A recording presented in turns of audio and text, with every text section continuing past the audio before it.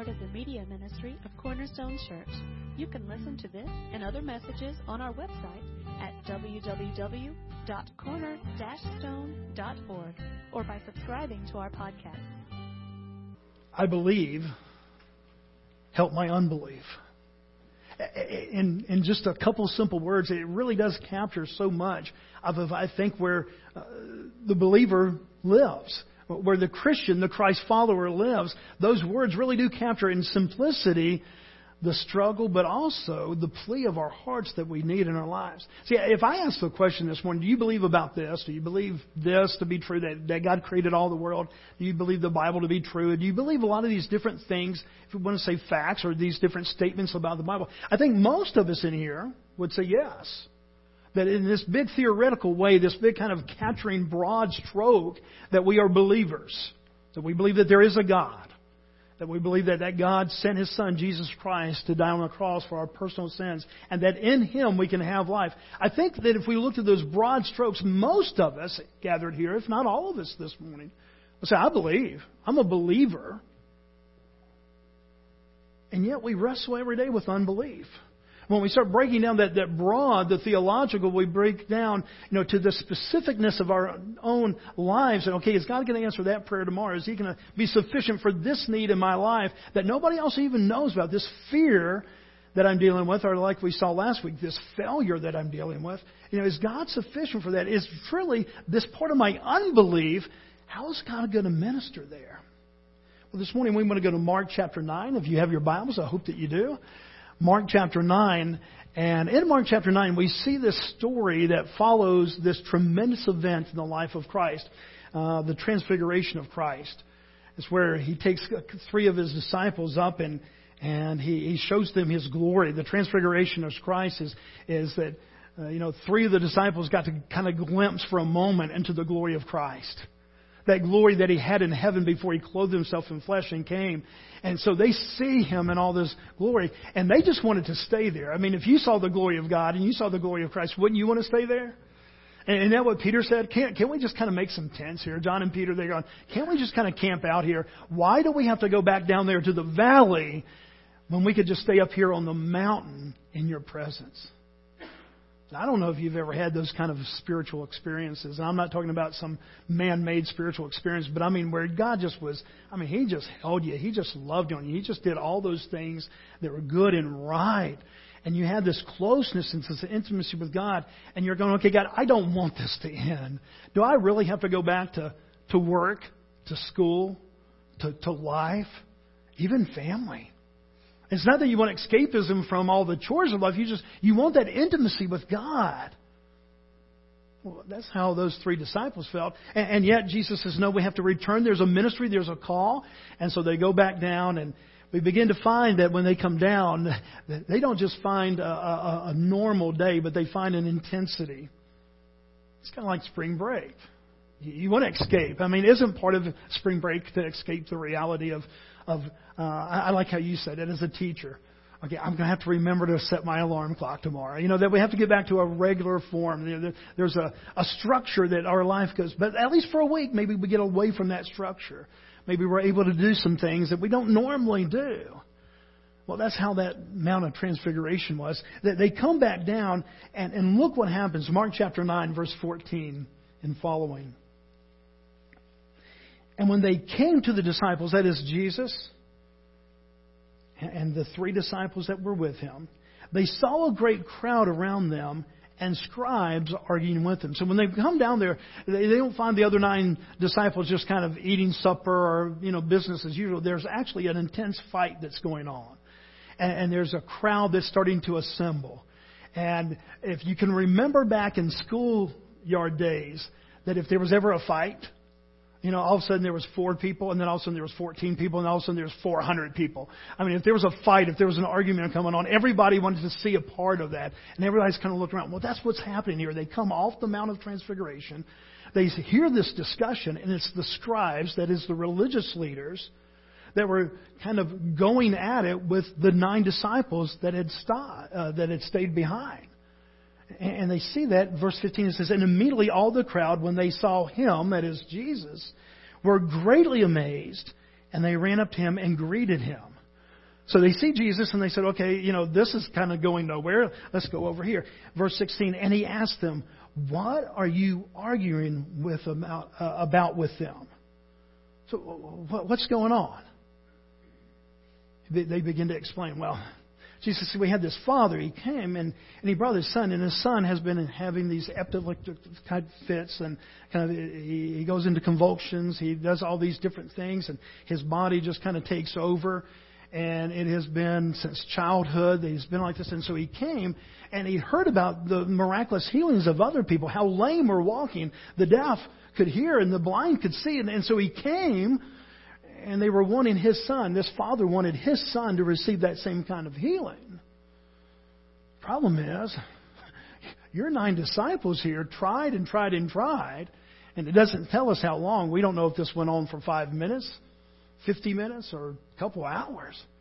But they tried everything that they could. They prayed, they touched, they did this. They had him lay down, they had him stand up. They did everything that they could, and they could not heal him. They could not exorcise this demonic oppression that he has. And so they begin to argue.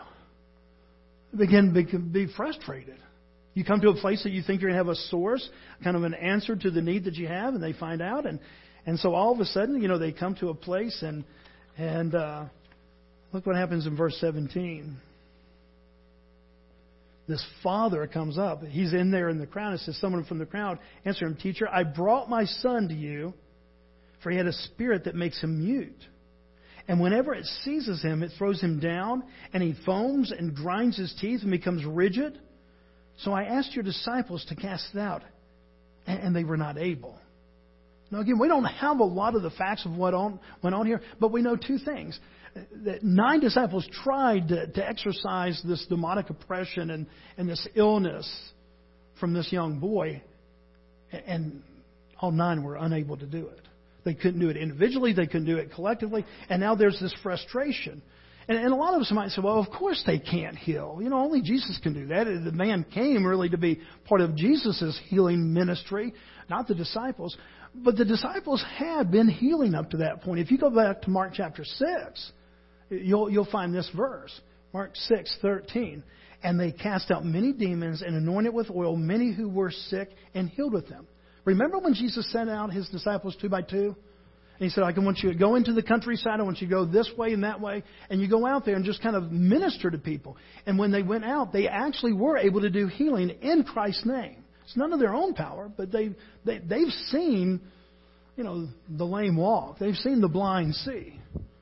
Not because they all of a sudden had miraculous powers, but because they just were doing it in the name of Christ. So, put yourself in that position.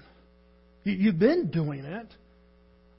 All of a sudden you knew that you've seen that work, and the very grace of God manifests itself in that way. And now this father comes up and he brings the son, and you're wondering why it doesn't work anymore.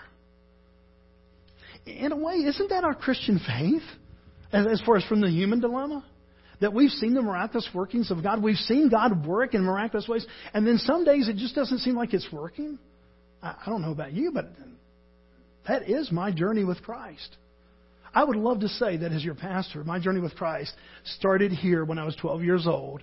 And it has been one just wonderful walk, increasing every day, never wavering. And what I have found out in the Christian life since I was 12 years old, in the last 41 years, is that my Christian walk is like this. It's up and down. But the sufficiency of my Savior has been consistent. Well, what we find here is a man that's a lot like us. He has need in his life, and he has desire in his life for something to happen. He comes to God needy, and he's kind of frustrated because it didn't work out that way. I've talked to people like that before. Maybe it was a marriage, maybe it was a job, maybe it was a situation with their children, and they came to God. They were really earnest when they came to God, and yet they did not find that immediate need or that answer to every one of their problems. They were kind of stumped by it. They kind of wondered, well, I prayed, I went to church. Here's the thing, guys. Sometimes when we get in that kind of a need, I think one of the valid questions to ask ourselves, are we answering that with a process or with a person? How many of you would agree this morning that Christianity can become a process? I'm not suggesting that it should, but that it can become a process. I mean, even things like quiet times and prayer times and stuff like that. Okay, got to have my prayer time. Got to have my prayer time. And I applaud you for doing that. We should do that. But are you surprised sometimes that the Christian life can actually become a process? That we just work?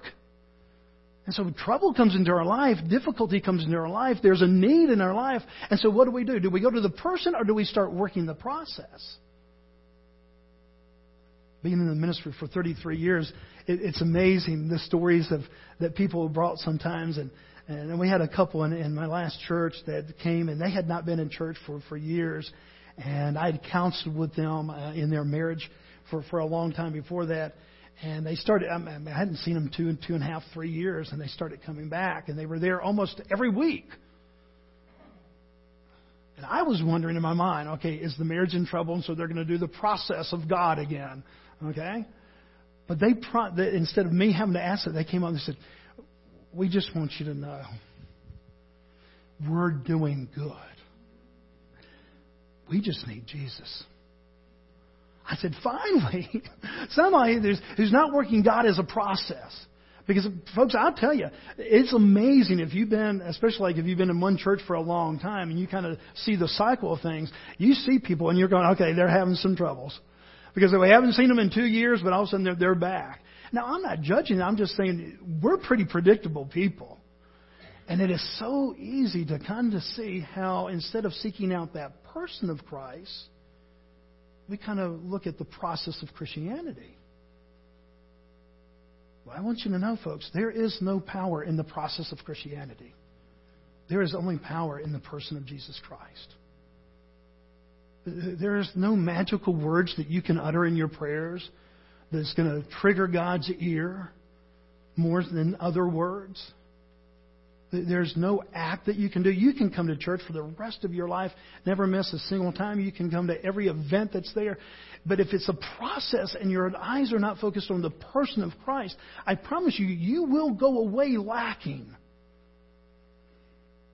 It may give you just enough comfort being around God's people, around godly things, that it takes you out of the pit of somewhere else that you were. And it takes you out of maybe a bad situation and puts you at least in the surroundings of a good situation. But folks, church is not the answer. I would even dare to say that religious activity like prayer and all those things are not the answer if they are not directly connected to the person and the work of Jesus Christ. That's what we find here. I think the disciples, maybe because they were able to cast out many demons, because they were able to go do this, that maybe when Jesus was gone, they go, okay, now, how did that work again? Okay, well, yeah, we touched him on the forehead. No, that didn't work. Well, maybe since he's, he can't speak, maybe we touch his tongue. Stick out your tongue. Now, what did Jesus do that one time? Maybe they were reviewing all this, and they're trying to get the right connection. Almost like if you remember when you worked a lock, and you had to do the right combination, 30 to the left, 15 to the right, back 2 times, and 7, and then it unclocks. And sometimes, folks, we do Christianity that way. We start working a process like, okay, we're going to unlock this, but it has all the ability to get the right numbers and turn it the right way, and then, okay, blessing's going to come our way. Folks, apart from the person of Christ, there is not even a process of Christ or Christianity that can do anything for you. At most, it will help you live a moral life. It will teach you a morality. And to live a moral life instead of an immoral life has some benefit, temporarily. But none of that is transforming, like we've been talking about the last couple of weeks. The power of the resurrection, that's transformation. That's when lives and hearts and minds are changed. See, if I'm lacking in something, I don't need just that spot filled. What do I need? I need a transformed heart and a transformed mind. And I wonder this morning, this is not judging, this is just purely us talking, okay? This is just our family together. Did you really come this morning, honestly, are you looking for a gap to be filled, a prayer to be answered to this, or a heart to be transformed and a mind to be transformed? how easy it is to fall in, even people that love Jesus, to fall into a process of Christianity instead of what we just sang about. God, we need you. Holy Spirit, your presence. We need you. You're the only thing that's here worthy to change our lives and our minds. You're the only one that can change our hearts and our minds. And so we see this happening, and we begin to see, that Jesus responds, and they're wondering why they couldn't heal. And Jesus kind of gives us the answer of why they couldn't heal. Look at verse 19. Mark 9:19. And Jesus answered them, said, "O faithless generation, how long am I to be with you? How long am I to bear with you? Bring him to me." He says, this is a matter of faith. Better yet, a lack of faith. Now, when he calls them a faithless generation, who's he talking to? He's talking to the Father? He's talking to the disciples? He's talking to everybody, the scribes, and all the religious leaders? I think it can be kind of inclusive there. I think you could pick out each one of those, and certainly the Father is admitting that he doesn't have it all figured out. The disciples are scratching their head, and we thought we had it figured out, but we don't have it figured out. And certainly the scribes and all the Jewish people are kind of clueless, because if anything, the Jewish religion by that time, and Jesus' main gripe with that is that they had turned into a process. Man, you just do this, this, and this, all works related. If I work it, here I get God's blessing at the end. So really this could fit anyone, and we're not told.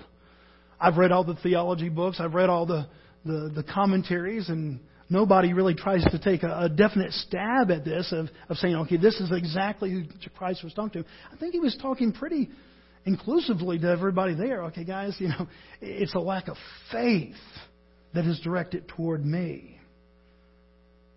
You begin to wonder, with the kind of unbelief that we have. We have belief, but we have unbelief.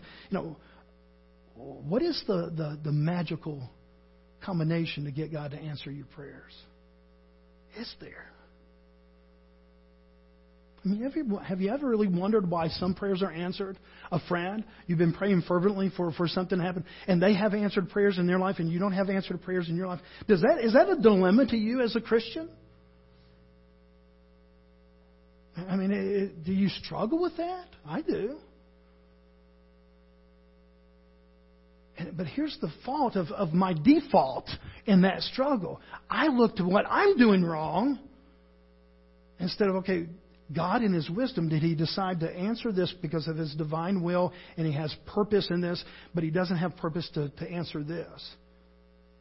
My default comes back to, what am I doing wrong? What's the process? How can I change this by praying a little bit more? Have you ever thought that maybe if you prayed 5 hours instead of 4 hours, that maybe, Have you ever seen, I think it's a State Farm commercial.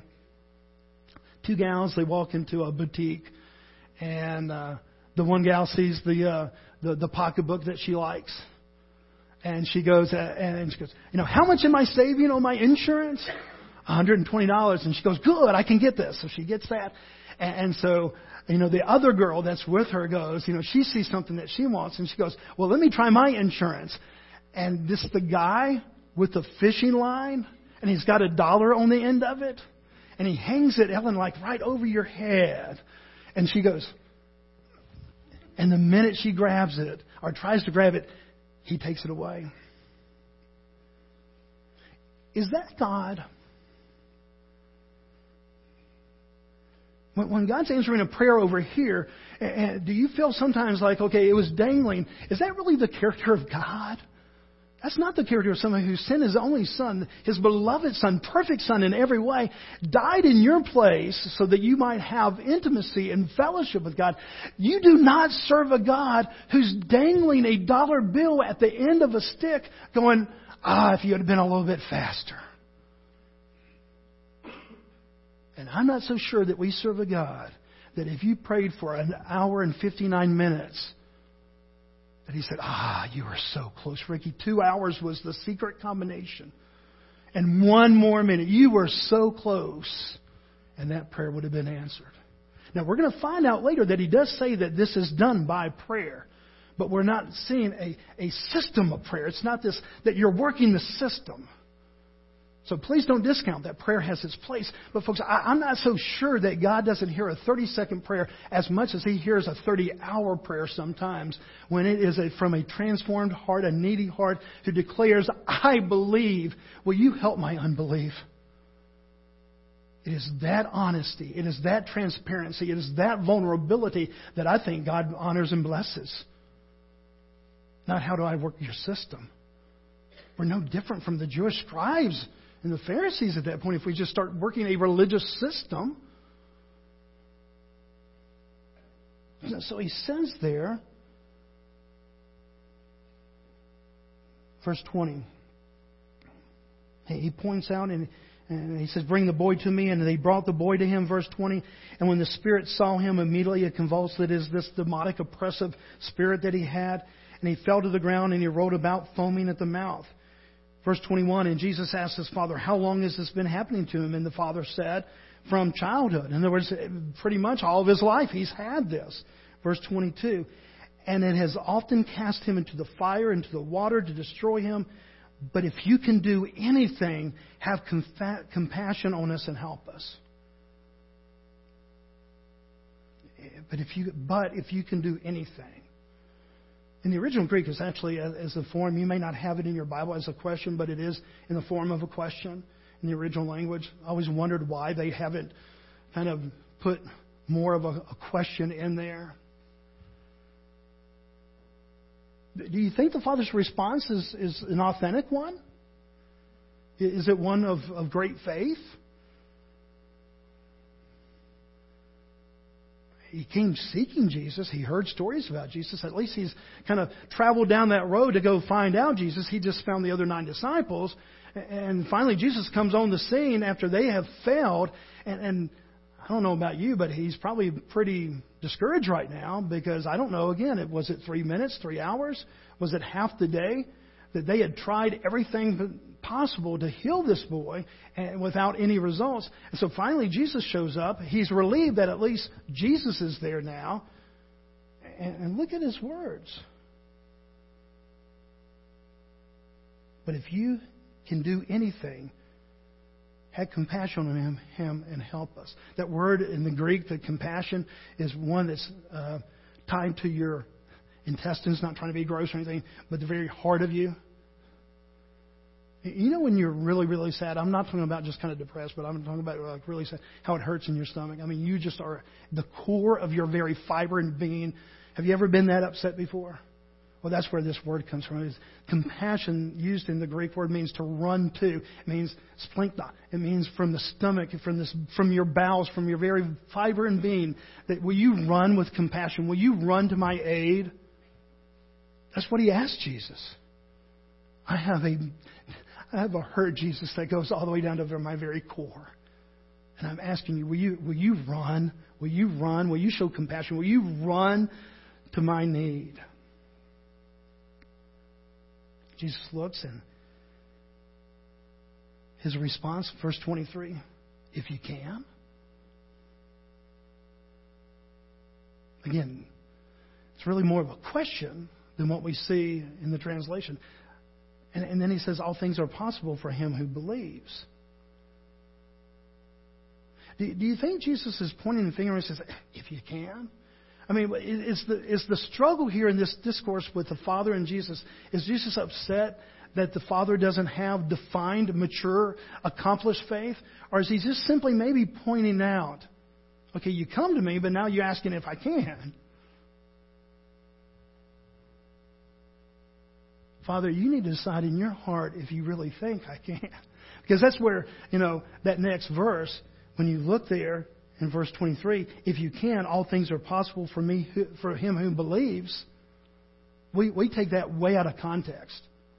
You know how we usually use that? All things are possible for the one who believes?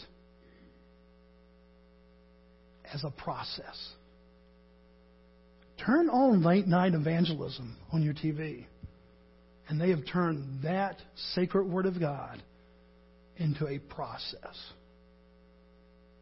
Hey, you send me $100, you do this, I'll send you a prayer cloth that I've wept my brow with, and I'm not trying to be funny. I'm certainly not trying to be disrespectful, but folks, so much of what we see oftentimes associated with this great word, that all things are possible for him who believes, involves a process rather than the person of Christ.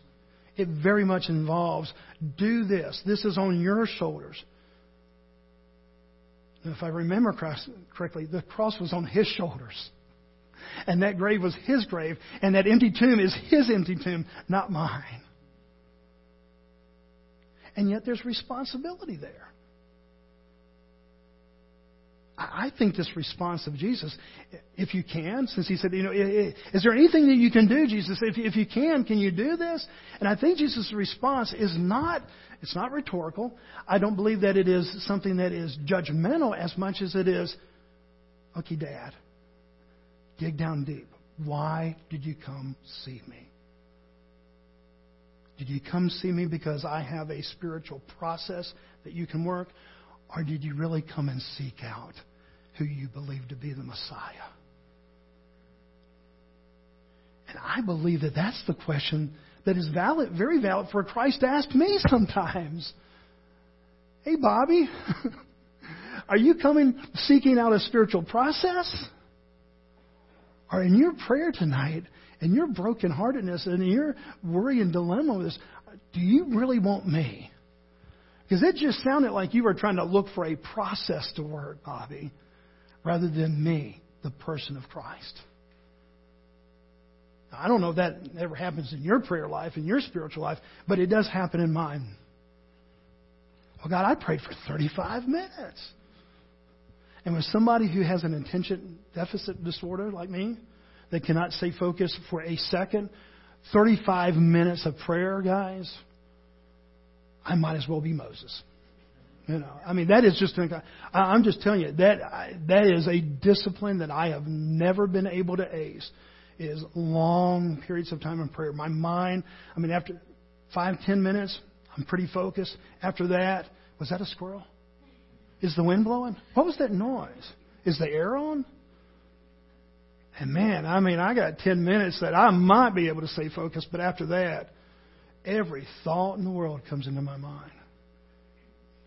And so you fall back into that trap of thinking, okay, but if I could pray for 15 or 20 minutes, God would be impressed. When has God ever been impressed with our prayers? Do you realize that the Bible tells us, the New Testament tells us, that in resurrected life, post-resurrection, that we have two people praying for us? The very Son of God is praying on our behalf, and the Holy Spirit is praying on our behalf. Okay, guys. Bobby's praying, the Holy Spirit's praying, and Jesus is praying. Really? My prayers are going to rank up there? Now, again, I'm not discounting the intimacy of prayer. We're going to get back to that. And God's desire for me to be a prayerful person. But is it really in the system of saying the right prayer? Am I going to out-pray Jesus and the Holy Spirit?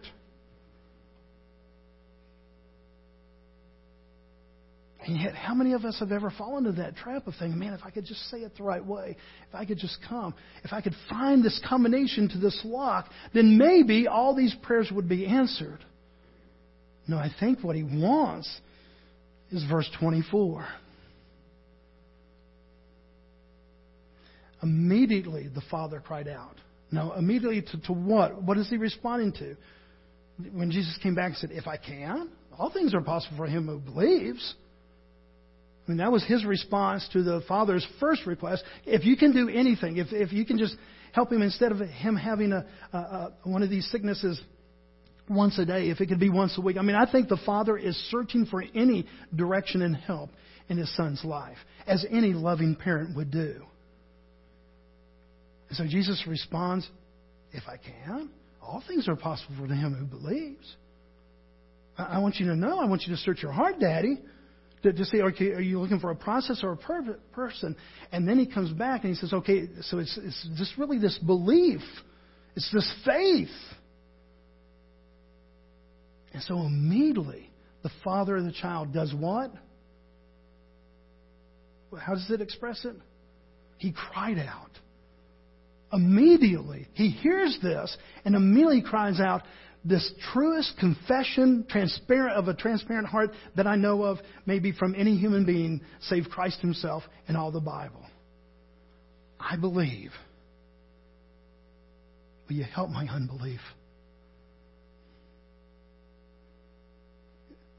Jesus, I believe in God. Jesus, I believe that you are the Son of God. I believe these things. I don't have a mature faith. There's so many things I wouldn't be able to answer theologically. I've got a lot of facts, and I believe those things that I believe. But I just know that I do believe those things. But I know that I have a lot of things that I have unbelief. And I don't know if that's not one of the purest prayers. Maybe I like it because of that intention, my intention deficiency. I like it because it's 6 words.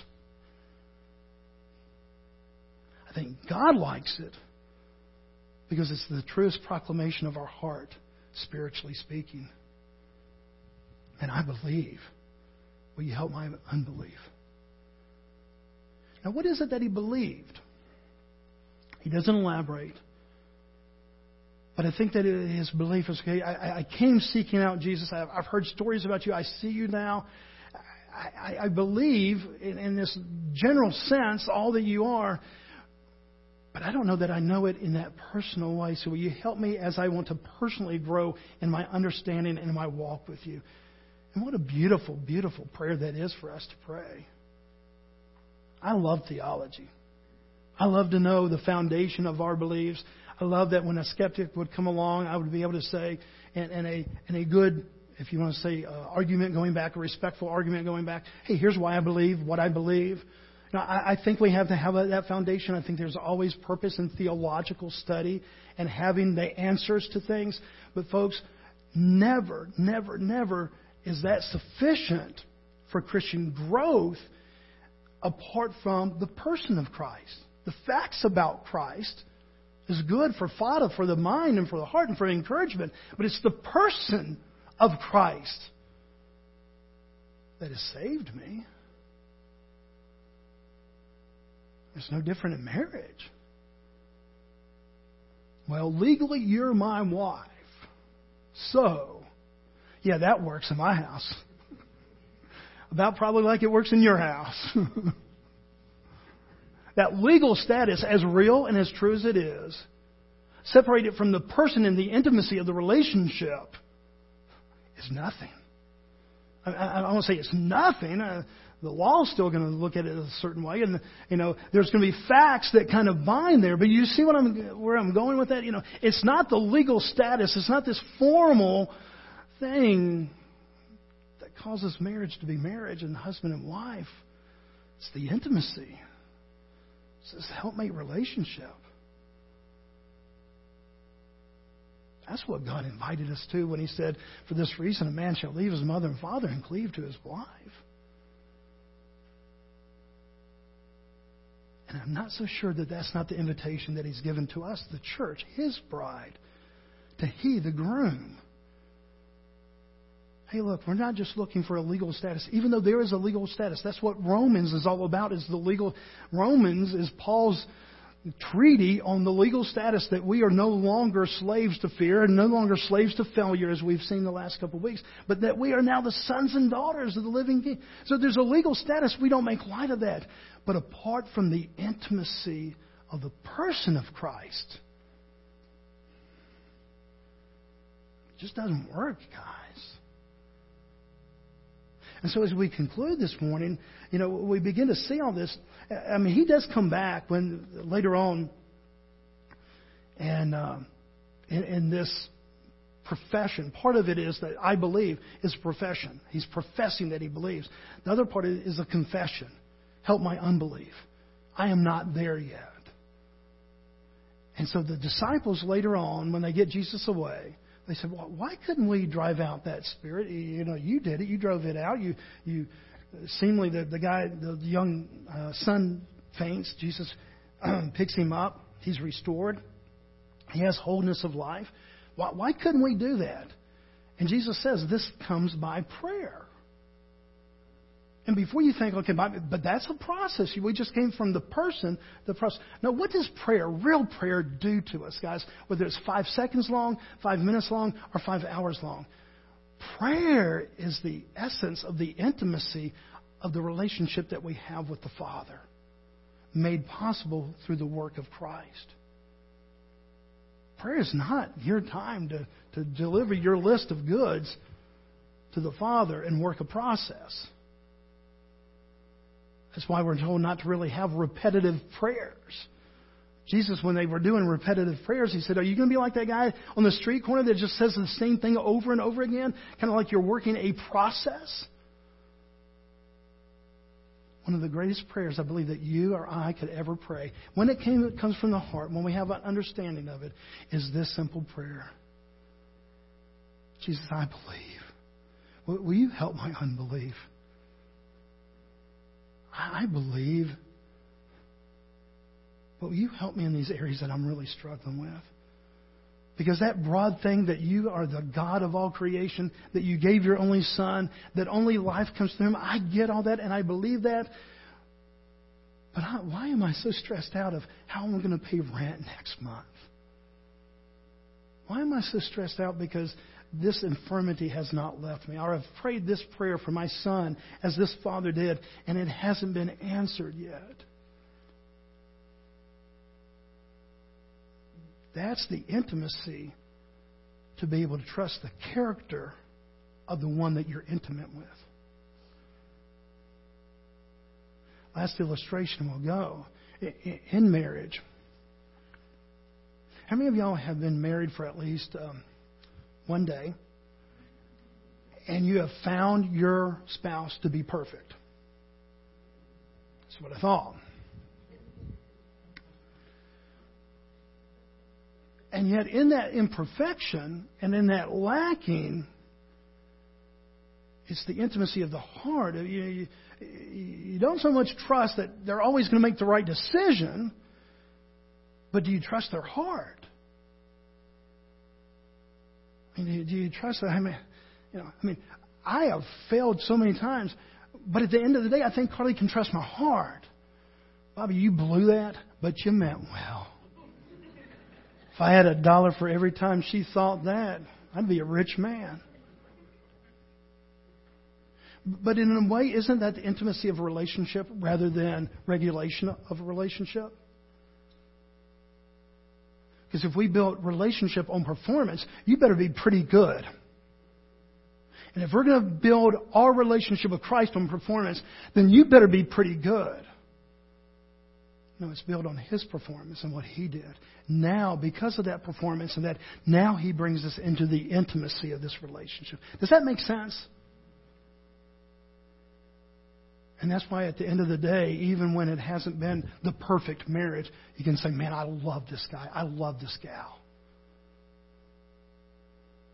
And that's why at the end of the day, not taking the legal status aside from what Paul says about theologically what has happened in all the relationship with Christ and how He has taken on our sins and given us His righteousness, kind of putting that aside, when I'm just talking about the intimacy and this belief of what I believe was really in this heart of this Father, I think he was saying, man, I am so far from perfect, I am so far from this, but I come with one thing. I come with great need, and I know I've come to the right place. And at the end of the day, that's the Christian life, guys. Not working a process, not using some code prayer words, not saying, okay, man, 1 minute and 59. If I would have known that it was 2 hours, I would have prayed for a minute longer. But knowing that we come into an intimate relationship based on the performance of Jesus Christ, now in that intimacy, we can with all transparency say, I believe. God, will you help me with my unbelief? Because I still have doubts. I still have struggles. I still have a tug of war going on in my mind and my heart. But I know that I have come to the right place. Let's pray together this morning. Father, we love you. And Father, I love the simplicity of this prayer. Father, I think it's perhaps one of the most authentic in the whole Bible. And Father, I pray that it would be my heart. Father, I pray that it would be the heart of the people of Cornerstone. That Father, that instead of trying to work church, work religion, work Christianity as a process, that Father, that we would simply come to the person, Father, your Son, Jesus Christ. And that we would come with our need, and we would come, as this Father did, said, if you can do anything, but that we would have that glad response to be able to say, well, this comes by belief, and this comes by trusting, this comes by the intimacy of the relationship. This is where real faith is built, not on some performance level, but on what Christ has invited you into. Father, I pray that we then could respond in such authenticity to say, I believe, Father, I believe you. Will you help me with my unbelief? Father, for that one that is struggling in marriage this morning, Father, I pray that they would come to you in the intimacy of a Savior. And Father, I pray that they would come this day, knowing in their heart perhaps that they desire for you to fix this marriage, to heal the wounds and the hurts that are there, that they would just say, okay, God, I believe. Will you help my unbelief? Will you show me? Will you grow me? Will you mature me? Will you transform my heart and my mind? For that parent, that dad, that mom, that has been faithfully praying for a son or a daughter, Father, would you tell them and let them know today that you have heard every prayer? Will you relieve them of working a process and let them rest in the person of your Son, Jesus Christ? And Father, for that one this morning, they said, I just came. I didn't even know why I came this morning. And maybe they don't know you, Father. Father, will you show them that what we have here at Cornerstone, Father, is not, we're not pushing religion. We're not pushing a system. That we just want to fall madly in love with the person of Jesus Christ, our Lord and our Savior. Whatever our need, Father, let us come to your altar this day. And Father, help us to respond to you in simple childlike faith. I believe. Help my unbelief. As we pray this by Christ's name, amen.